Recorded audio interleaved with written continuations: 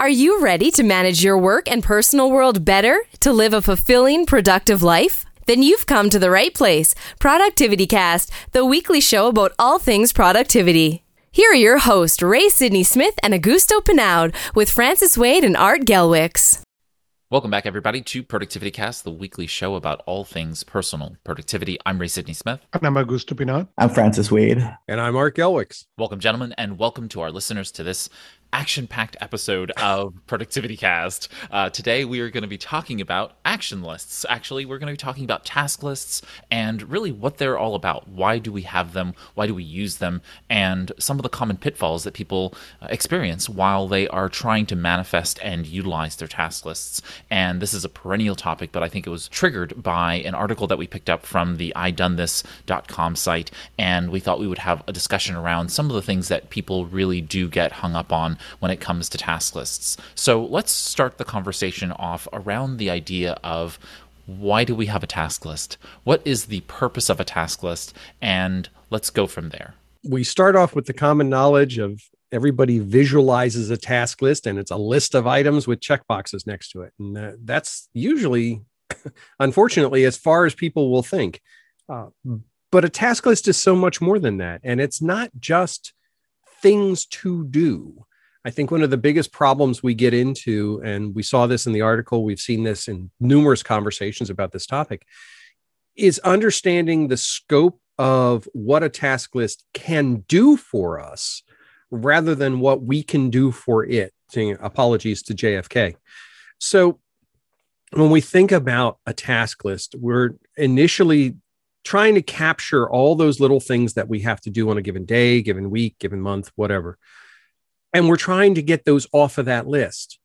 Well, that becomes an action in and of itself, trying to clear that listing. I pose that a task list is probably one of the best tracking and planning tools we have available to us. We use all different kinds of tools, but if you take a task list and you soup it up, you start to get into a project management tool. So wait, if it has that level of capability with just some extra features, what can a regular task list do for us? Well, I think that's where we have to go back to our definition. What is a task list? And a task list, in my definition, is a tracking and planning tool. For me, it's an external representation of a bunch of psychological commitments. So we make promises to ourselves to do stuff in the future, and we make lots of promises. And some subset of all those promises can be captured externally so that we'll have some peace of mind because they are not swimming around in our heads. And B, it ups the chances that we'll actually get the task done. And so there is paper task lists, there are calendars of different kinds, there are digital task lists, there are Excel spreadsheets, and then there's also having an administrative assistant, having an individual who basically manages all your tasks for you. So that's giving someone the job of, once you have a task, you just tell the person and then you stop trying to remember it. And the person is trusted. They can be just as effective or more effective than a list or a piece of paper or a digital tool or anything like that. But the objective is the same. Psychologically, it's either in your mind, swimming around, causing trouble, waking you up in the middle of the night and likely to be forgotten, or it's in some trusted external mechanism that allows you to have some peace of mind. I would very much agree with Francis in that definition. I think of a task list as an externalized list of your work. It's just externalizing work. And when we take the work off of our own shoulders, the stress of having to remember it, plus the really inefficiency of our mind to remember all the tasks that would, could, or should be done at any given time, we just aren't very good at being able to do that algorithm in very complex long-term work. And so being able to do that in an external inside of a tool, paper and pen, digital or otherwise. It gives us a longer term planning and a lot more complex planning capability than we would otherwise. And I think that's really useful for most of us. I'm not really going to think about what I'm going to do a year, 2 years from now, but the reality is that if I have a thought about something that's going to be done at that time, in that time frame or on that timeline, I can go ahead and plant that in my digital system, and it'll show up in 1 or 2 years time frame, and then I can deal with it. And that stress didn't have to sit on my shoulders for any of that length of time until I prompted it to give me that stress. And so it becomes a positive stressor, something that I am capable of tackling at that time, versus me every day for the next 700 odd days thinking about that thing every day so that I don't forget it in 1 or 2 years time. It's just kind of not necessary. So I think of task lists as being that one external piece. The other part is, for me, the prioritization capabilities of a task list.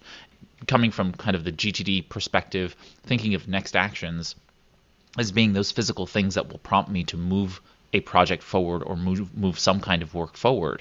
I'm thinking about it from the perspective that I'm looking at my action list and identifying what can be done right now of all of the possible opportunities of things that I can do during discretionary time. So there is that function, but it also is a prompting function for the things that must be done. Right? There are two different pieces there, right? There's the stuff that I need to do and want to do in my discretionary time, but there's also the things that must be done, and it is notwithstanding my discretionary time. It needs to be done today, and I need to be able to do that. And so to some extent, there's a date, time, and location function there to a task list that some people actually externalize to a calendar type interface, right? Some people put that into a scheduling system. We'll talk about that in a bit. So we have these two pieces there that I think are very similar, but not the same. The things that I can do on a longer horizon, say I have a project and there's work that needs to be done. It doesn't have to be done today. But if I have to go get my driver's license renewed and my driver's license is expiring today, then I must do that today. That becomes a must, and it also becomes date, time, and location fixed. And I think more of the context that kind of connect there, the more it becomes something that we have to manage differently in our task lists than otherwise. And so maybe it even becomes a different task list for some people, or a calendar or something like that. So I think I agree with that definition that you have. For me, they have three types: the ones that need to happen today, now, regardless of, the ones that should happen soon because the thing is getting louder and louder on my radar, and the things that I want to wish, that wish list. Hey, I want to read these articles, but they are there on my task list, but they don't. It's really more if I can get rid of the critical step, that I will be able to go to those nice to have. And I think that's where it makes a difference for me. From that point, we can then start to think about what are some of the common pitfalls that folks experience in creating task lists. So I see folks using task lists for all kinds of things, and sometimes they're doing them effectively.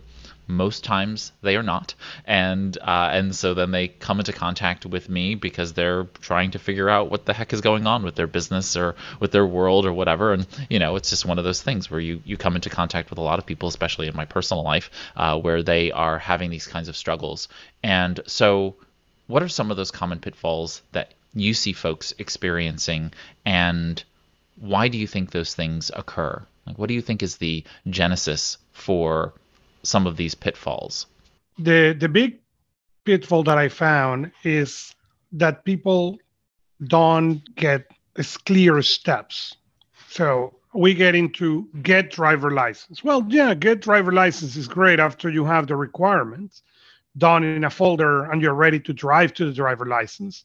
But there is a lot of things, especially in that example, that you need to do before. Well, do you know the requirements? Now you need to have the 5 points, 10 points. Well, do you have those receipts, those stuff to make those points? Do you even understand those points? So when what you put on your task list is get driver license, what happens is you may not have all the information you have to actually drive to the DMV.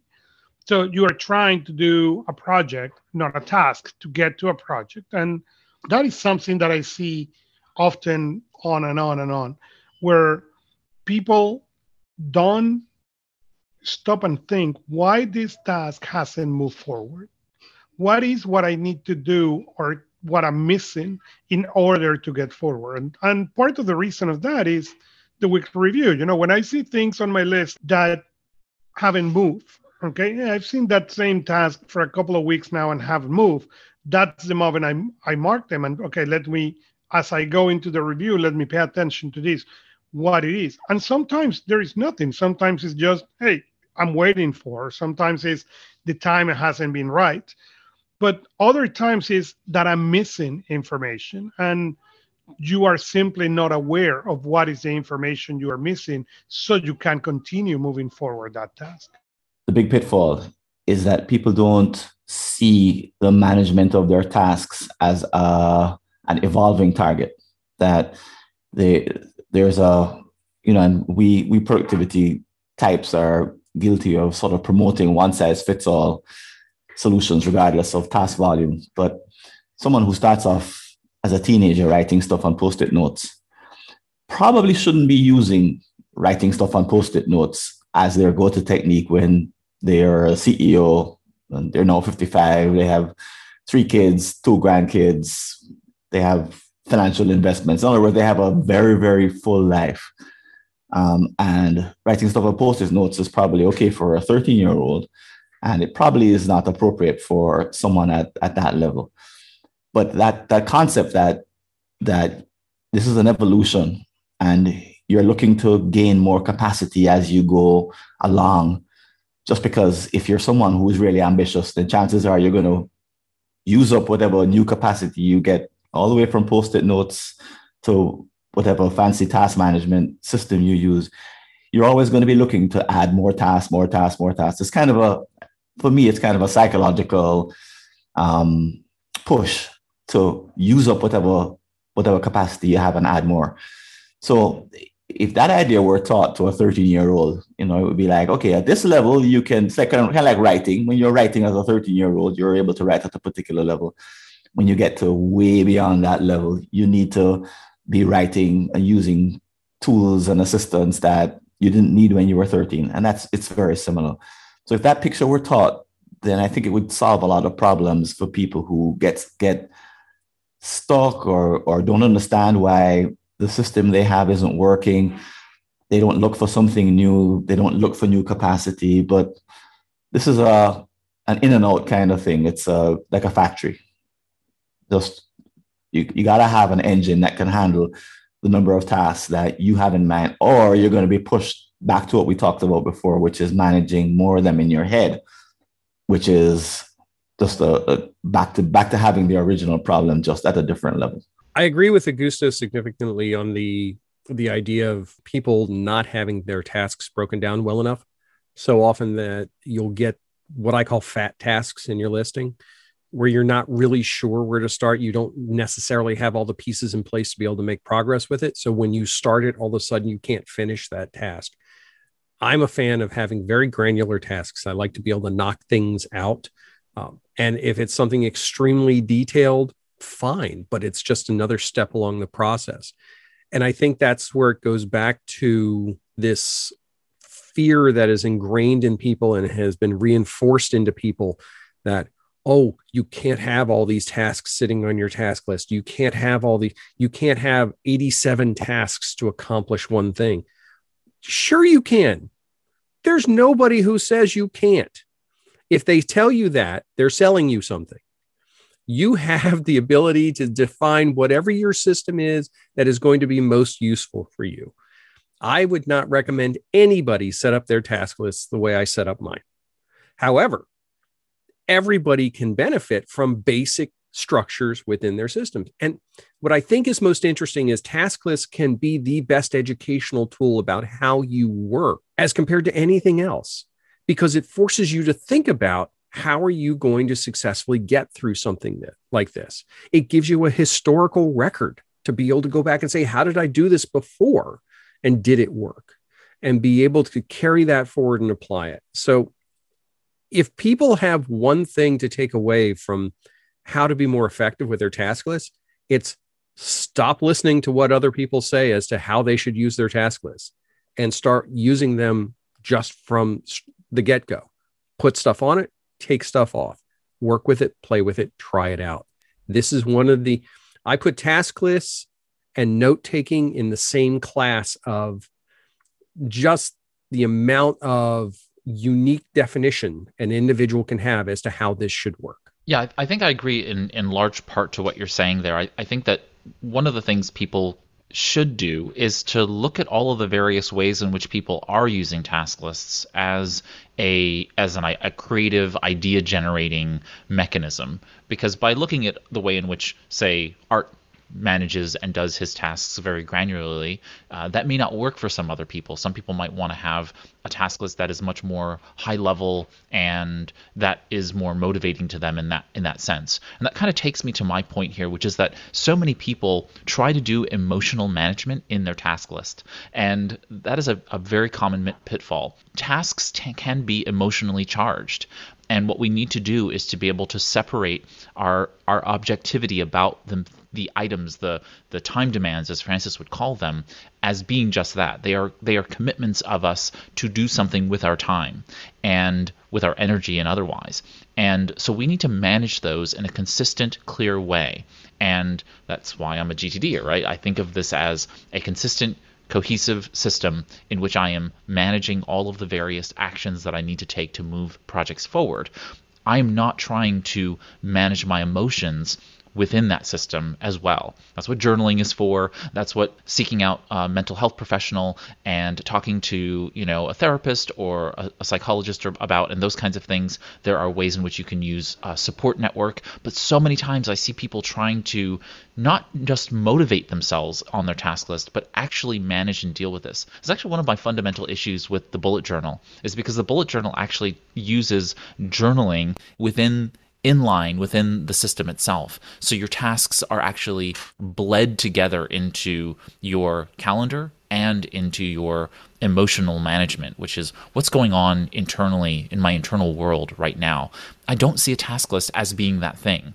Your task list is a list of things that you can be doing at any given moment, and then you can decide on one list or many lists. For example, I've chosen to have one master task list, and then I use smart lists, which are saved searches, to pare them down to the exact things that I can do right now or that I want to do right now.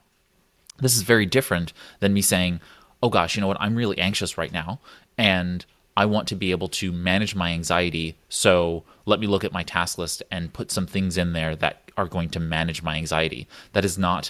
That's not what the task list is there for necessarily, right? Now you can place actions in there, like self-care actions. You can do all kinds of things that do belong on the task list. But to be able to use it for that purpose tends to be a kind of misguided in that sense, because then what you get is more emotional landmines in your system than otherwise. And I feel like those two bleed together way too often. So just a common pitfall, and I think just a recognition that happens, and it's not like you're wrong or bad or anything else like that, but it is an opportunity here. I really call you to the idea of finding a tool like a journaling application. We've talked about journaling apps before, or even just using your voice recorder and talking into it. That will really help you understand that some of that prognostication that comes out of you, that verbal, emotional stuff that's happening, that's not necessarily actionable. It's just you trying to verbalize what's going on in your head.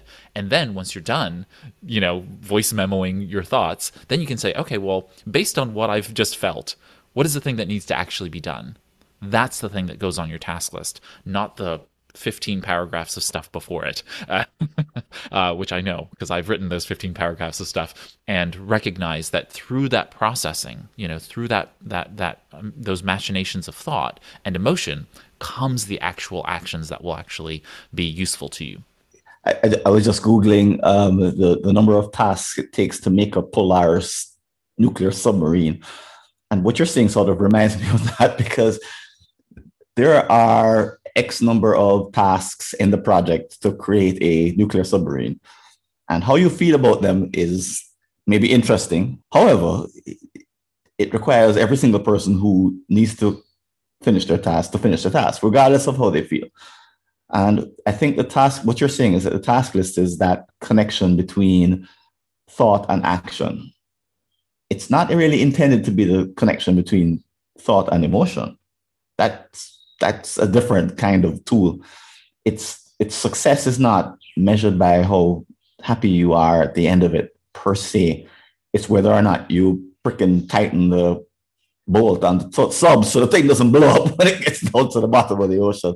So there's something plain and ordinary that I think you're emphasizing about using the task list and making sure that the action results from it. And in a way, you're arguing for focusing on that solid connection and not allowing anything to interfere with that connection, because that the purpose is action. The purpose is to get the sub to work, not to have a good night's sleep per se. I think that is one of the pitfalls. Right. And I mean, more to that point, which is the fact that I don't believe that the task list can solve that problem for you, right? If you're going to have a bad night's sleep, the task list, by virtue of having the action embedded on it, right? Tomorrow I need to tighten that bolt so the submarine works properly, is very different than, whatever else you might be going on in your head emotionally about anything else. That is the solution to you having a good night's sleep, but it's not the emotional management component of all of this. And I just see it so often, people bleeding those two pieces together. I think you bring up a really good point with that, because that's one of the areas that I've always struggled with. And it's actually been a very recent revelation for me. I've often thought about my task list as the place to capture all the things so that they're not rattling around in my head. And that's always been the biggest priority. Oh, I got to put it down there. I got to put it down there. I realized that the more important thing for me is not so much to get it out of my head. It's to know what the starting place is and what the next step is when I finish that one. That it's an old project management thing. I would have used like Microsoft Project or a PERT chart, mentioning the Polaris example. I would have used that before, but a task list works the same way structurally as long as you set it up. But I realized recently that's way more important to me, and it makes much more of an impact. Even though I've been doing this for so long, I'm like, I'll just capture it all and then it's there and then I can work on this stuff. No, it's that sequencing. It's the ability to deal with that wiring thing in my brain that says, okay, you're done. Now what's next? I don't know if other people run into this. I've been digging in, trying to do as much research as possible with this, but this seems to be a common thing. It's this spider web effect. You finish one step and all of a sudden you have this realm of different opportunities and possibilities. And in many cases, your brain goes, whoa, I don't want to do any of those. I'm going to go do this one. Even though you know that the next one is over on the left-hand side, your brain goes running to the right. Well, this is the way you can provide at least a little bit of structure, those guide rails to be able to say, okay, you know what? This is the next thing to do. Go ahead, just follow these steps in advance. But to your point, Ray, this is the emotional reaction, the emotional support mechanism that this type of a tool can be, is you realize that it can almost be your advocate. You are pre-advocating for yourself these situations. You're like, you know what, this is going to happen. Your brain's going to go running down a rabbit hole. How do you help it back out? And Augusto, I think you were absolutely on target with this, with your comments earlier. This is the type of thing that I cannot recommend enough to people to try. Unfortunately, I would say, common knowledge is, put all the stuff in, create your structure, and then it will work. No, it doesn't mean that's going to work for everybody. Everybody has to tune it. But like I said, for me, this is making all kinds of crazy difference. I've been finding a big shift in how I feel about my task list. Not necessarily that my productivity has jumped through the roof. That would be fictional at best. But what I have found is I am much more comfortable with the level of productivity I'm executing. And I'm okay with, I don't feel the stress of, what's next? Another pitfall that I wanted to talk about was the idea of putting all of your tasks mixed in with those things that are not things that you're actually going to accomplish. So call them wish list items, call them goals, call them projects in the GTD perspective. But tasks for me are things that are concrete action steps. And a lot of people put things that are not tasks on their task lists. So they will put things like broccoli, and and that's just like, it'll just sit on the task list, and that belongs on a grocery list in my perspective, right? You would do that context based, put broccoli, put zucchini, what are some other greens, cucumber, whatever, put some leafy greens and some other green vegetables all together, put them on a grocery list. That's where you're going to get them at the grocery store. That doesn't belong on your task list. And so what belongs on your task list is, schedule a time to go to the grocery store, or go directly to your calendar and put a time where you are actually going to go to the grocery store, and buffer for travel time. And so from my perspective, that pitfall is that people think that your task list is supposed to consume all of these things that you would, could, and should do, when in reality, those are all not reality. And what we need to do is to identify on the task list that which is reality. Not only the things that you can be doing, but the things that you will be doing. And I think this really hurts a lot of people's self-efficacy, because they put things on their task list and they wish that they can be done. And so I call those wish lists, not task lists. And so what I want people to do is to put fewer things on the task list, because those things will get done. Absolutely, positively will get done. And that reestablishes self-efficacy for people, as opposed to putting a whole bunch of things that they, again, want to do, could do, should do, maybe will get to, and then they accomplish maybe 5 of those things on the list, and then they ultimately feel bad about themselves because they didn't complete everything on the list. And we could talk about, whether a task list should be all-encompassing. For example, I said before, I have a task list that basically is ad infinitum. I mean, there are things on there that stretch many, many years out into the future, but because of my search listing, my saved searching capabilities of my tool, I'm capable of shrinking my list and completing that list on any given time frame, because I know how to manage my list and I know I will accomplish those items. I have that level of self-efficacy that's different than others because of my practice. So don't misunderstand the idea that you can't have a list that has many things on it, but you have to understand that if you are struggling with productivity, if you're struggling with actually getting things done, then you are creating lists, most likely. I mean, one of the number one things I look at when I see people's systems is, okay, how many items are on your list and how many you're accomplishing every day and week. And one good way to do it is actually make a weekly checklist as opposed to a daily checklist. We'll get to that in a bit. But what do you guys think about the notion of managing tasks on a singular list or multiple lists? How do you think about those in terms of that? It's tough, because the idea of singular versus multiple lists, I think, causes confusion when you're using an application, because most applications have the ability to support multiple lists inside them, but they're not really multiple lists. It's all still within the same app. You're just giving it a different header and then subsections around it. So to me, it's almost a misnomer. Do you want to have one master list of all the different things you have going on, or do you want to have separate projects and things like that? Well, you kind of have to have the second one. You have to have some sort of categorization, because you literally just can't dump it all together, because there's no organization to it whatsoever. It'd be like taking all your notes and all your notebooks and having no sections, no labels, nothing like that, just writing it all down in one spot. It would be like using a regular journal to manage your life. It would be nuts. So being able to have, quote, smaller lists, I think, is a good way to think about it. I think one of the best ways, and we see this in so many of the tools, is the ability to use labels in conjunction with lists to be able to subdivide and divide things around the ways you're going to address them. I'll give a perfect example of this. I was just working with it this morning. I have a list of all my shopping that I need to go out and do. I have to go run some errands. So I have a shopping list of things to get. That all comes from one spot. But every one of the items in it gets labeled with the store that I'm most likely to get it from.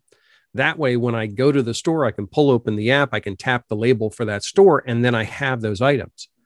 Well, if I have items that are in multiple projects, if it's a big multi-purpose store, let's say like a home center, well, I may have stuff that's plumbing, some's hardware, some's whatever.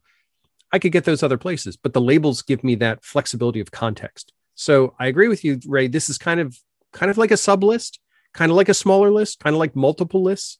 But it's confusing because when people look at that, they go, but it's all in one big list. Well, kind of, sort of not. It's hard to describe.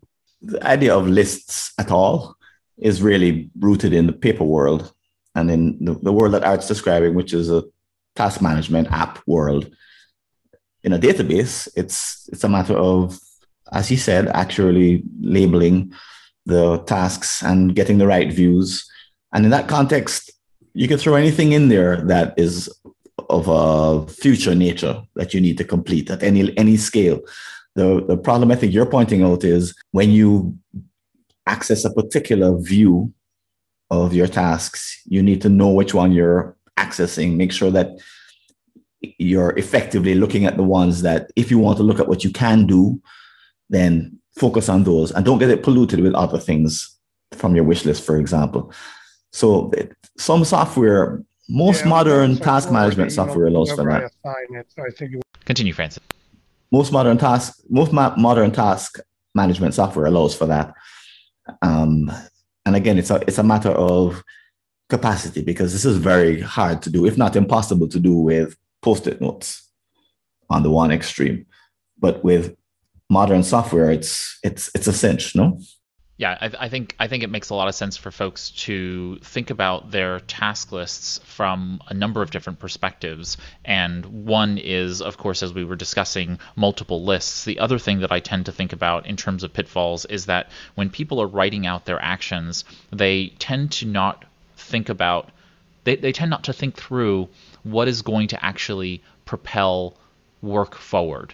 And so they don't think through, they don't envision the successful outcome of that thing that's going to be accomplished. And so what ends up happening is, especially when maybe the outcome is opaque, right? You want something to happen, but you don't quite know how you're going to get there.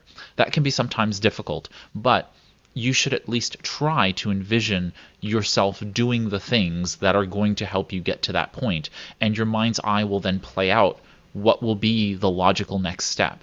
And I've differentiated those logical next steps into two different buckets. So I actually have two different types of actions that fit onto my list. One action is the very next step that I'm going to take. It's concrete and it is complete in the sense, or discrete in that sense. I will do it and then I will be done with that step. And then I will anchor the next step. The other kind of action, let's call those next actions in the GTD lingo. In the other type, I call these inciting actions. Inciting actions are for the type of work in which I'm going to do a series of next actions together. I typically know all of the actions that are going to be done, although there's sometimes when I don't know what they're going to be, but I'm going to do them all, and I'm going to come to some next series of completion steps, next actions together compiled. I call those inciting actions. So an inciting action is where I'm going to do X, then Y, then Z, then A, then B, then C, and then I'm going to get to a point, and I'm going to then be able to note a series of progress, and then maybe there's a next action beyond that, or maybe there's another inciting action beyond that. And this comes to checklists and the idea that there are sometimes places where I have 45 things that I need to do in order to complete this particular project. For example, publishing Productivity Cast each week requires a very extensive checklist, and it involves me collaborating and so on and so forth. So that checklist is produced. I only need the inciting action on my task list because the checklist is independent and lives elsewhere. So my inciting action is publish Productivity Cast episode X. I'm not going to write out all 45 items in my task list because that's going to overwhelm my system. I don't need to see all those things in there. That's a typical example. But there are other items where I just know what I'm going to do in the process of getting things done. But what I end up doing is representing in the inciting action all of the time, because I do like to time estimate, right? So I like to put in that time budget of how much time something's going to take. And if I put in a next action of go get the folder, but really once I get the folder, I'm going to do 15 or 45 other tasks related to that thing, I really should, in the inciting action, identify that I'm going to take an hour and 15 minutes, even though the action is the inciting action to go get the folder to publish Productivity Cast, right? I'm going to get all the files together and put them and consolidate them into the folder. Sure, that's going to be my next step, right? Getting all the source files. But really, I'm going to take an hour and a half now of time, and I need to make that represented in my task list so that when I look at my task list, it calculates how much time I'm going to be spending for that particular time frame. I can't look at it and say, oh, that only says 15 minutes. Great. Because what it really represents is an hour and a half of work. And so inciting actions can be one way that people really get over this hump. The written action needs to represent all of the work, not just what you wrote on the page in front of you. I think it's all that we have said. It's important to remember that what may work as it's true that the task is not meant to keep your emotional states, it's also true that your emotional states will play a game. So you need to understand this to understand when do you need a lot more directions than other times. There are moments that I can look at the list and see the 300 tasks and pick the most important, no issues. There are other moments that I need to use those sub-task lists, so search filters or tags or categories or context, so I can really help me focus, because the idea of 100 tasks I may not be on the best mind style, I may be tired, so it's harder for me to make a decision. So you need to be able to plan for those ahead of time. You need to be able to plan for those when you are in the good state of mind. I always said to people, you should have what I call a plan B list. How many meetings do I have today? Okay, I have 5 meetings. Great. Then what I'm going to do if those meetings start late? Okay, because if I can take with me 3 to 5 tasks that are short and easy and I can do from anywhere, and those meetings start late, I can get those 3 to 5 things happen. But if I wait until I get to that meeting, they will never happen. And like that happens. How should I act when I am mentally done? What are the things that I should look at? What are the contexts that I should look at? What are those lists created for you so you can get them done? And I think that really helped moving things forward. So with that, what's one thing folks can do? Just very quickly, let's go round robin. What's one thing people can do to level up their task list before we close out? If you're using a tool that has the ability to create templates, do it. Learn how to use them. Dig into that. If you're not using a tool that has templates, change your tool. Actually, no, I won't go that far, but templates, as Ray was mentioning earlier, templates can be incredibly invaluable when it comes to, one, repeating things effectively, but two, making sure you don't miss things, especially on things that you have to do frequently.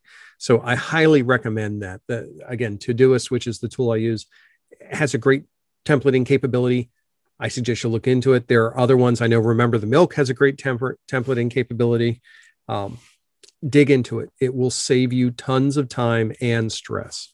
My advice, pay attention to your next upgrade. So what's the next piece of habit? What's the next piece of technology or the next habit or the next tool or app, or what's the next thing for you that's going to take your capacity to the next level? If you're someone who finds yourself, your propensity is to add more tasks, take on bigger commitments, or even define more level of detail, so Post-it notes won't work, then define the next level before you actually need it, so that you don't have to run into the big problems before actually thinking through what you're going to implement and how.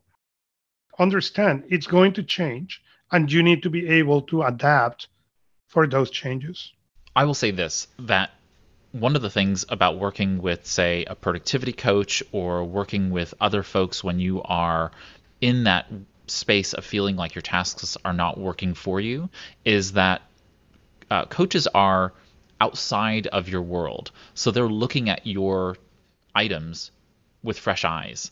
And so as best as you can, I always think about the idea that a therapist once told me, talk to yourself like a friend would talk to you? Would they think this was reasonable, the way in which you were talking to yourself? And I find that same practice to be very useful, that if I go to my task list, if you go to your task list and look at it with a fresh set of eyes, that is, if you knew nothing about this individual's interior life and you looked at that task list, would you know what to do? Would you really understand what it was that needed to be done on that list? And if you didn't, then what would be needed to make it more actionable, to make it make sense to you?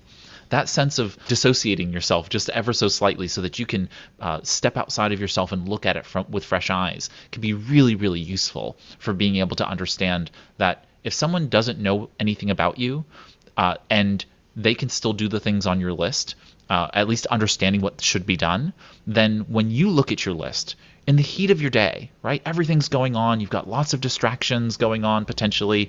The world is in its movement. You can look at your list and immediately know that's the thing that needs to get done, and this is how I'm going to get it done. And that's really going to help your future self. So really take that time to make your tasks actionable in that sense, so that you are able to be more productive in the throes of any given circumstance. And that's a complete issue. It's not just in the list you make today, but in the lists that you make all the time. If you can do that level of consistent control of the actions, then you're really able to be more productive on an ongoing basis. And that's what really helps you to compound your productivity over time. You get more productive the more you are capable of understanding all of the various pieces that go into an effective task list. So I hope this was helpful to you all. And we have reached the end of our time today, but of course, the conversation doesn't have to stop here. You can go ahead over to our episode page, and on each episode page at the bottom, there is a commenting section. You can leave questions or comments there on the podcast website, so feel free to do so. And of course, you can get to the episode page by just putting in the episode number. So if you go to productivitycast.net/001, that'll be episode 1. 002 is episode 2, and so on and so forth. So go ahead and hop on over to the episode page and feel free to leave a comment or a question there. If this is your first time with us, feel free to follow the podcast. If you just found us some way, use follow or subscribe, one of those terms in your podcast app, and you can go ahead and get new episodes either notified or downloaded whenever we put out new episodes, and that really helps you to get access to us without having to worry about finding the next episode when it does come out. So find your favorite podcast app. Also, feel free to consider giving us a podcast rating. So if you go into Apple Podcasts or Stitcher, those are really the two primary that give a rating and review system in them. So feel free to leave us a rating and review. We really appreciate those. That really does help us expand our listenership and expose us to more listeners. So thank you very much for doing that for those of you who have. If you have a topic about personal productivity you'd like us to discuss on a future cast, feel free to visit productivitycast.net/contact. There you can leave a voice recorded message, or you can type a message into the contact form and send that along to us, and maybe we'll feature that in a future episode. I want to express my thanks to Augusto Pinaud, Francis Wade, and Art Gelwicks for joining me this and every week on Productivity Cast. You can learn more about them and their work by visiting productivitycast.net and clicking on the About page. I'm Ray Sidney Smith, and on behalf of all of us here at Productivity Cast, here's to your productive life. That's it for this Productivity Cast, the weekly show about all things productivity, with your hosts, Ray Sidney Smith and Augusto Pinaud, with Francis Wade and Art Gelwicks.